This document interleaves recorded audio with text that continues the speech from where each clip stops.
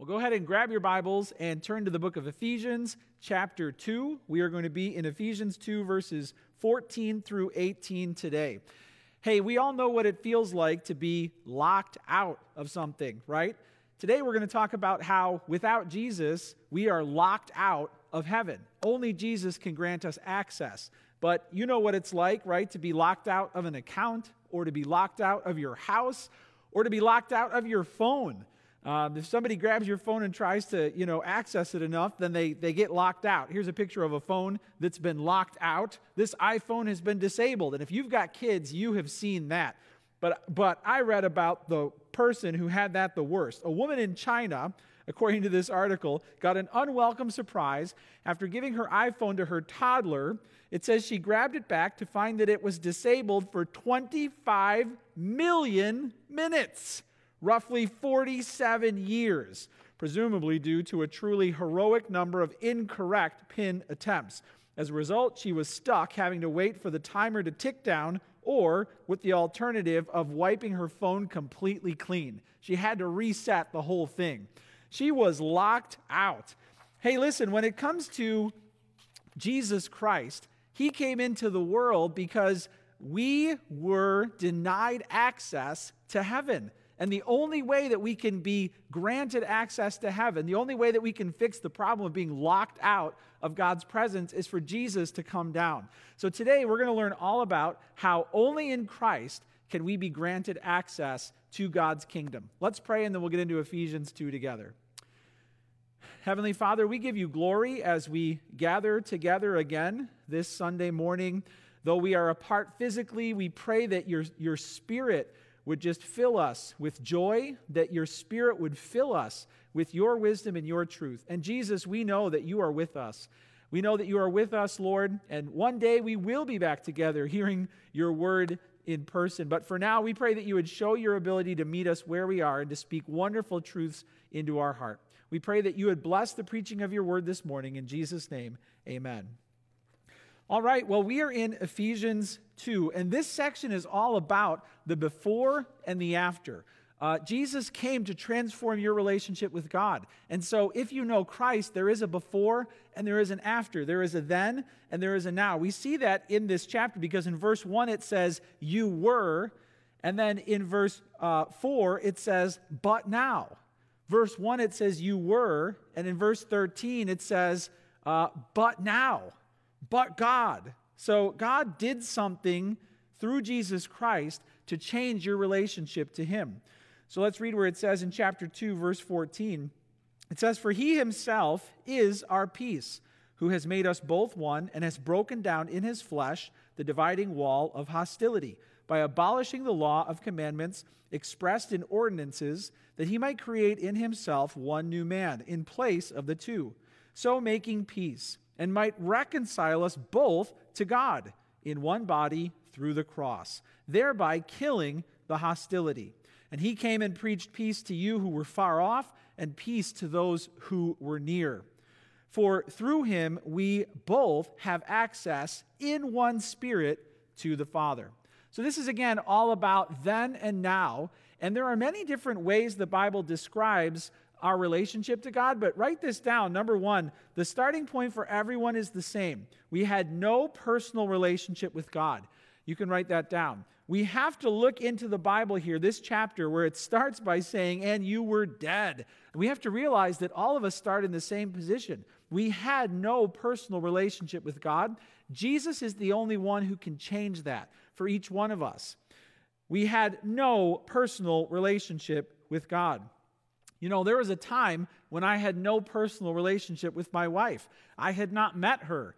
We were just strangers. We know now that when we were growing up, we went to the same pediatrician. We swam in the same pool, right? We lived near the same town. And so we probably crossed paths, but we had no personal relationship. And that all changed when I was in college and my friend introduced us to each other and I called her and we talked on the phone and then we started hanging out. And then the day came when we got married. And here's a picture from our wedding day where we made our vows and said our I do's, and we promised to spend the rest of our lives together for better or for worse, in sickness and in health till death do us part. But listen, if you had run into these two people just a few years before this picture was taken, we had no relationship. We didn't know each other. And guess what? That was changed when my friend introduced us, when my friend brought us together. Now, when it comes to you and God, you had no personal relationship. You, according to verse 19, were strangers with God. There was no personal relationship. The Bible uses many different expressions to show us where we started with God. And in just this section alone, it says, we were dead, but God was rich in mercy. We were fallen, but God raised us up to the highest heavens. We were helpless, but God saved us by grace. We had no place among His people. We had no promises assuring us of heaven. We had no hope. Now listen, there are some people who are watching this right now, and your whole life, you thought you've been good with God. You thought you've been best friends with God. You thought He's always been there for you. And listen, I have to tell you, the truth is you had no personal relationship with God from the beginning. That's true if you were raised in the church. That's true if you were raised on the moon. Your starting point universally is you were spiritually dead. And only Jesus can change that. You were spiritually locked out of God's presence, and Jesus came to give you access. So it says in chapter 2, verse 14, He Himself is our peace, who has made us both one and has broken down in His flesh, listen, the dividing wall of hostility. Let's begin today with this portrait of a wall, a dividing wall of hostility. This wall is described as existing between us and God, so it's vertical. There is a dividing wall separating us from God. But it's also horizontal. There's a dividing wall in this passage separating Jews from Gentiles, God's chosen nation versus those who were not numbered among God's people from the Old Testament. And there's this dividing wall of hostility that separates us from God, that separates us from His promises, and that separates us from His people. So there's this wall.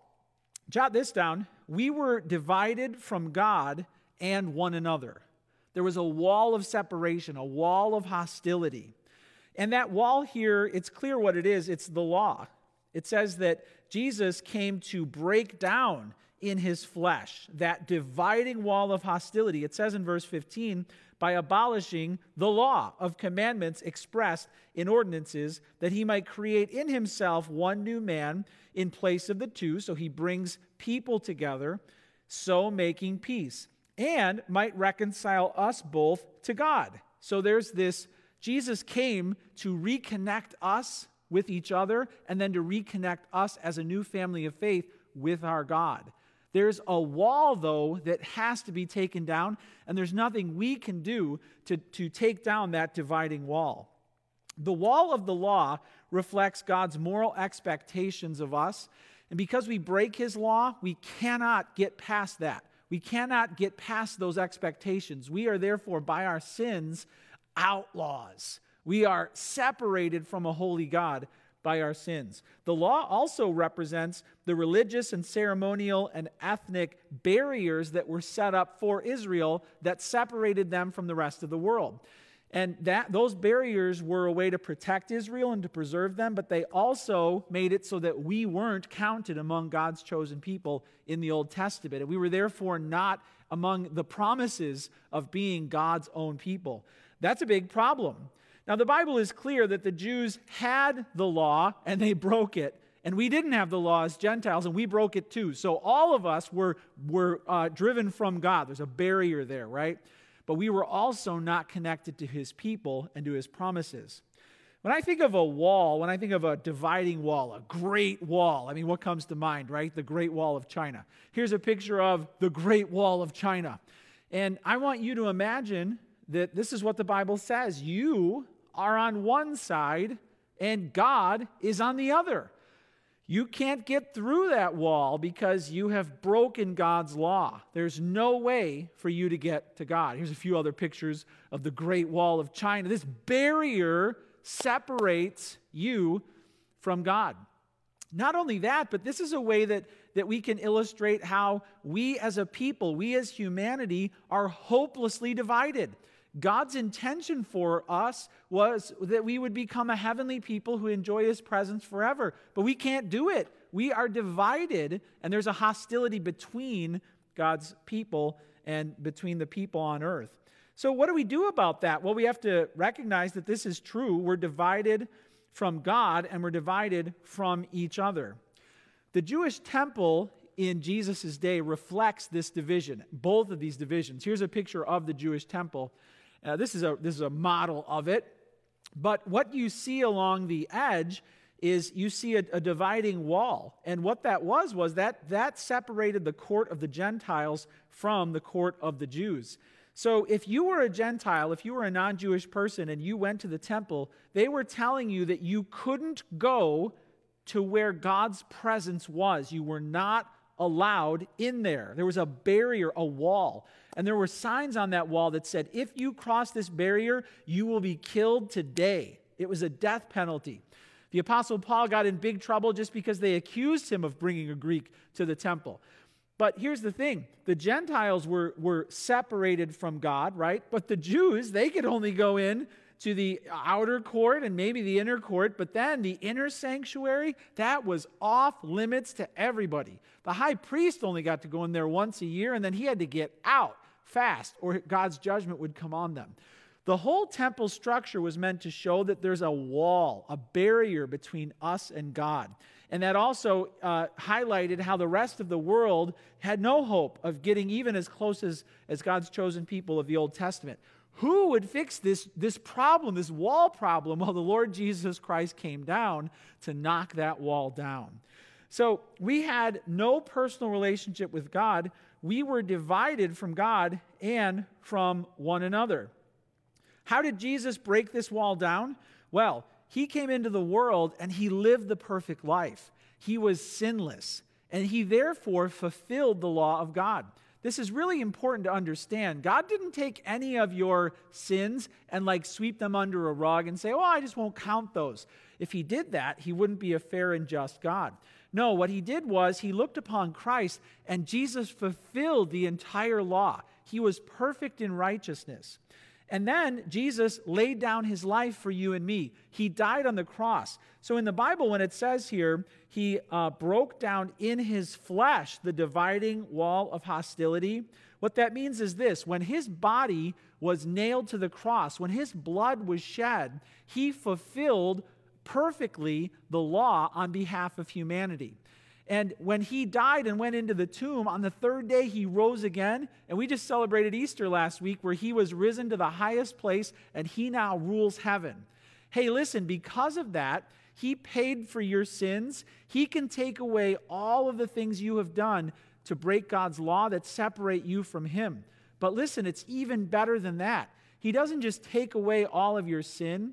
He adds to you all of his righteousness. So, and this is the most unbelievable thing I'm going to say this whole morning. When God looks at you, he doesn't just see you as if you've never sinned. He sees you as if you have always lived the perfect life because Christ is in you. That's why Jesus came, and that's the only hope you and I have of accessing God's presence, of breaking through that wall. We have to be without sin and perfect in righteousness. And only Jesus can accomplish that for us. And praise God, he did. So, number one, we had no personal relationship with God. But Jesus came to fix that. We were divided from God and one another, and Jesus came to tear down that wall. So I ask you this: do you believe that there is a great wall of separation between you and God? And do you believe only Jesus can tear that wall down? Do you believe that Jesus came to break down those walls and to unite you as a member of the new humanity, a new family of God, called close to him from far away? Well, that's what the Bible teaches. Number two, you can jot this down. We were hostile, but Jesus brought us peace. We were hostile, but Jesus brought us peace. It says here in verse 15, he abolished the law of commandments expressed in the ordinances, that he might create in himself one new man in place of the two, so making peace, and might reconcile us both to God in one body through the cross, thereby killing the hostility. So this idea that there's this hostility, this enmity between us and God is throughout the Scripture is portrayed. God has wrath focused on our sin. And so God will destroy our sin. And we have wrath toward him. We don't want him telling us what to do with our lives. And the law, what did the law do when God gave Moses the law on Mount Sinai? What it did was it documented how our hearts are at war with God. If you were driving around on a road before they got around to putting up the signs, you might not know what the speed limit was. But once they put up the speed limit sign, you would see that you were breaking the law. When God handed the Old Testament to Moses and to other prophets, that was a way of God showing, look, you're at war with me. And so when we break God's law, we break his moral code. And we also break his heart because he created us to follow him and to know him. So that reflects that there's enmity, there's strife, there's hostility in our hearts toward God. And there is wrath in God's heart toward sin. So Jesus came to bring peace between hostile, warring parties. We were enemies with God. We were rebels. We were the resistance. We were refusing God with stubborn spirits, and we didn't want him to be ruling us. Here's some pictures from war, right? When I think of war, I think of that picture. There's like a gun pointed right at the beach. And if you even try and come up here, right? And that's our heart toward God. And here's another picture. We're firing artillery, trying to blow up the enemy. And here's another picture where we're just carpet bombing, right? Explosions, and the destructive power of sin shows that we are at war with God. But here's the thing, God's at war with sin. And so God has rained down his judgment and his fire. And there's hostility. Jesus had to come to bring that peace. Now when it says he is our peace in verse 14, he himself is our peace. We know, of course, what the Bible says, right? He will be called Wonderful Counselor, all these other names, Prince of Peace. Jesus is the Prince of Peace. He is the peace because he was sent down from heaven to broker this reconciliation with God. It says he is our peace, and in verse 16 he said he might reconcile us both to God. So only Jesus can bring this peace. Now when it comes to the peace of God, yes, there is a peace of God that transcends understanding. Yes, Jesus came to bring you peace during all the anxieties of life. Cast all of your cares on him because he cares for you. Yes, but in this setting, that's not the kind of peace it's talking about. It's talking about a repaired relationship between you and God. And there's this hostility that Jesus comes and he brokers this treaty so that you and God are no longer at war with each other. That's the type of peace that only Jesus can bring. You can jot this down. We were at war with God. We were at war with God. There was actively there was a wrestling between us and God for control over how we live and who we are and what we do and where we go. From very early on, there was this struggle with God for control over our lives. I found a hilarious video. Somebody set up at the zoo, somebody set up this tug-of-war match between 3 WWE professional wrestlers and 1 3-year-old lion. So who's going to win, a 3-year-old lion or 3 professional wrestlers? Check it out. Here's the video.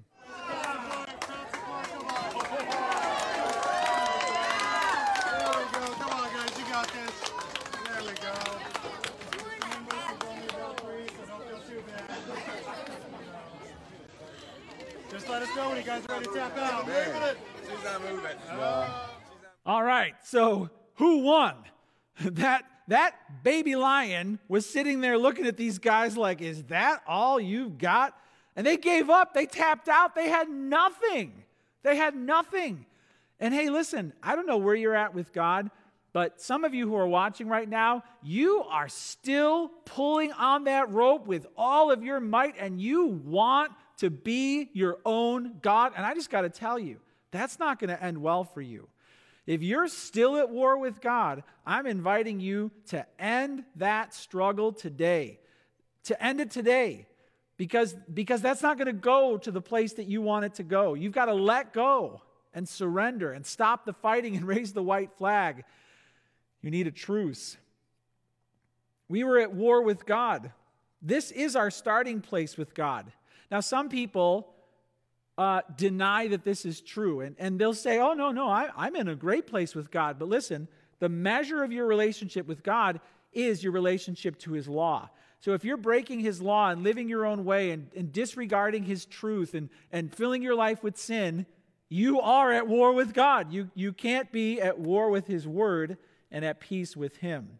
Other people are just very dismissive. They don't maybe actively go out and try and live a rebellious life filled with sin, but they just ignore God. They just don't care about him. And that disregard is one way to not even acknowledge he is God. And that's not going to end well for you either. To just totally disregard him and to give him no thought as the rightful ruler of your life. That's one more way to have a godless heart. So where are you with God? We were hostile, but Jesus brought us peace. Now, when it comes to this war, this hostility, this enmity, it's vertical, but it's also horizontal. So jot this down. We were at war with others, and Jesus came to heal that too. It says that he came to make us one in verse 14, to make us both one.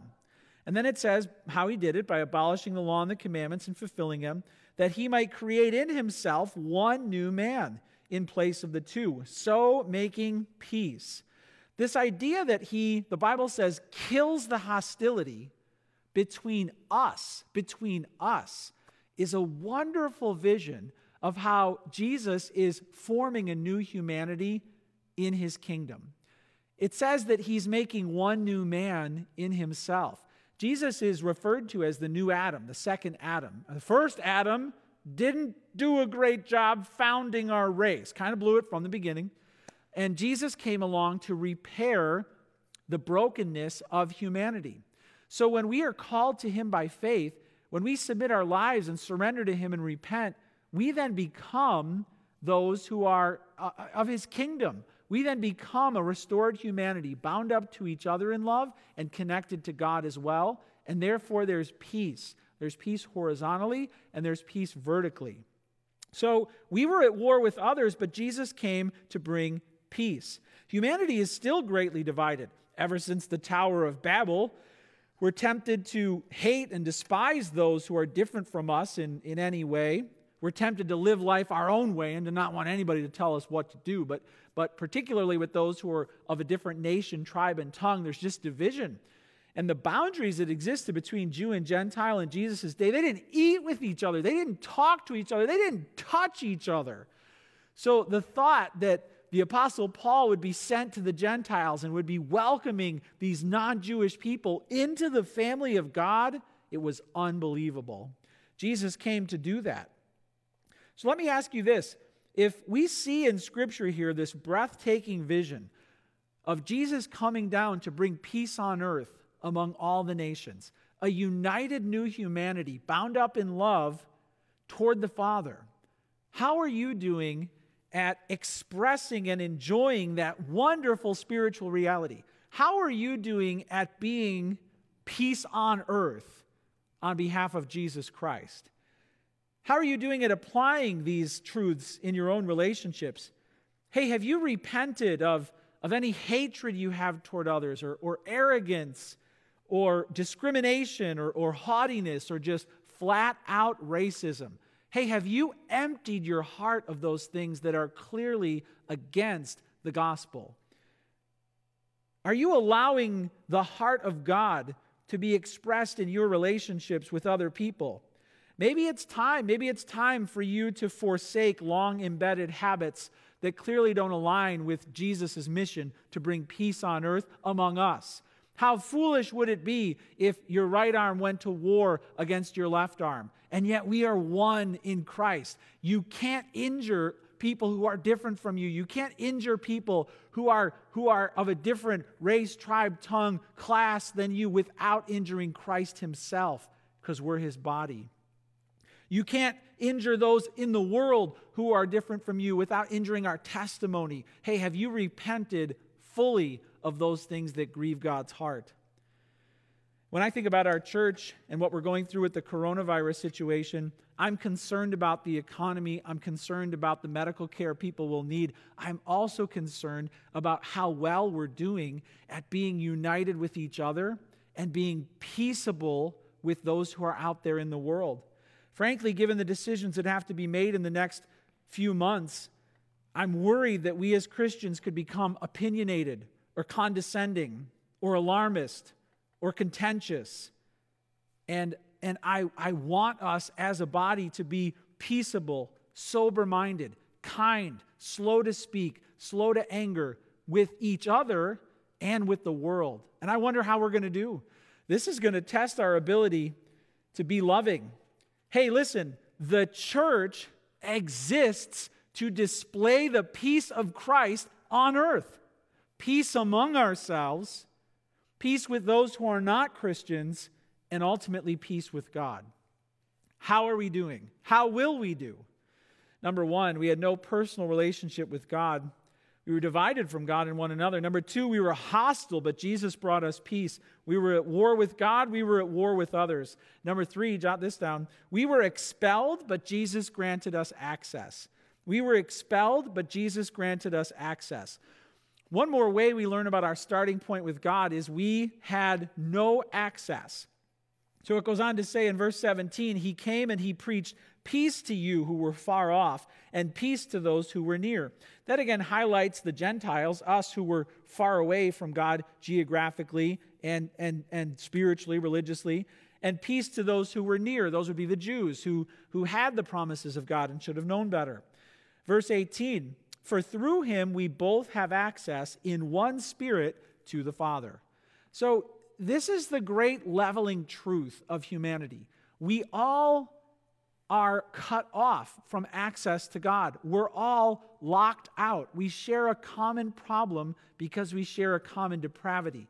It doesn't matter what background you have. It doesn't matter your life, your family lineage, where you grew up. We have all fallen away from God. That should make it clear that we don't look around and look down on anybody. We don't even really look around and look up to anybody because we are all equally in need of a Savior. We've been locked out. We have been expelled, and we need someone to grant us access in the Spirit to the Father. When I think of being expelled, when I was in high school, I did something naughty, and so I got kicked out. Not of school, but I got kicked out of the band. I got a picture here of me in high school in the Amos Alonzo Stagg High School band, the Chargers marching band. And you can find me in there if you look hard enough. I was an alto saxophone player. Cool fact, the guy sitting behind me with his hand up in the air is the man who led me to faith in Christ. How cool is that? Later, when I got saved, the girl sitting to my left, who I was not very kind to, she screamed when she found out I was a Christian, and she said, I prayed for you. And she did because she knew I was naughty. Anyway, I got kicked out of band. I got kicked out. I couldn't come back. And then the director made me earn my way back in because I was a troublemaker. I didn't get saved until I was a freshman in college. That's my disclaimer. So I know what it feels like to be kicked out, to not be allowed in, and then to have somebody come back and bring me back in. Listen, when it comes to our relationship with God, we were expelled. Just like Adam and Eve were expelled from the garden. That's our starting point. We have no access. Jesus alone can give us access to God. You can write this down. Jesus alone can bring us to God. Only Jesus can welcome us back to God. It says here, for through Him we both have access in one Spirit to the Father. Hey, do you believe what you're hearing today? Do you believe that you didn't have a personal relationship with God? You were divided from Him and from His people. There was a great wall separating you from Him, and only Jesus can come down and demolish that wall. Hey, do you believe that you were hostile to God and He was hostile to you? That there was war and only Jesus can bring peace? Why? Because He took away your sins. Only Jesus can reconcile you to God and to other people. Hey, do you believe that you were expelled and that you were denied access to God's heavenly holy presence because of your sin? But Jesus came down to die on the cross for you so that you could be given access through the Holy Spirit back to God. And let me ask you this question. Is there evidence in your life that the Holy Spirit is in you? The fruit of love and joy and peace and patience and kindness. Are you a new person or are you the same old you? I want to ask you to evaluate your life. The Bible says, test and see if you are in the Lord. And I wonder if you've honestly been mistaken. If you've been telling yourself you've had access your whole life to God. Hey, are you ready to look up and to see the great wall of separation of sin between you and God? And are you ready to ask Jesus to knock that down? Hey, are you ready to stare at the screen that's saying access denied? And are you ready to trust Jesus to get you in? Maybe you have had no confidence before God and you say to yourself, God could never save a sinner like me. The wall's too thick, right? Hey, listen, Jesus came down to save sinners. The Apostle Paul said, I'm the worst. I'm the chief sinner. There's nothing that you have done in your past that could remove you from God's gracious offer in Christ Jesus. Are you ready to invite Jesus to bring you back to God? Hey, listen, you're locked out. But right here and right now, Jesus can give you access to God. I want to give you a chance to respond to what you heard right now and to invite Jesus to be your Savior and Lord. Let's pray together right now. Heavenly Father, we thank you for these wonderful truths, these before and after principles that we were dead and poor and fallen and helpless, and we had no place with you and no promise. We were at war where there was a wall and we had no access, and Jesus came to reverse all of that, to give us a relationship with you, to give us peace with you, to give us access to you, and best of all, Jesus came to unite us with a new family of faith, a new humanity, a church of God that is bound up together in love, that shows the world a better way. Lord, I know that there have been some people who have been longing for this their whole life. And I just pray that they would right now humble themselves, that they would say this right now, wherever they are. They would say, Father, forgive me, for I have sinned. Forgive me. I stop the war right now. I confess my sin right now. Jesus, give me access. Jesus, give me peace with God. Jesus, forgive me for my relationships with other people. Heal me and make me a part of your wonderful church so that I can be with you, part of your kingdom in paradise forever and ever. Father, for those who are praying that right now, give them the peace of God and remind them, Jesus, that you have said you will never leave them and you will never forsake them. We thank you, Jesus, for these wonderful truths, and we pray this in your mighty name. Amen. Amen. You are loved.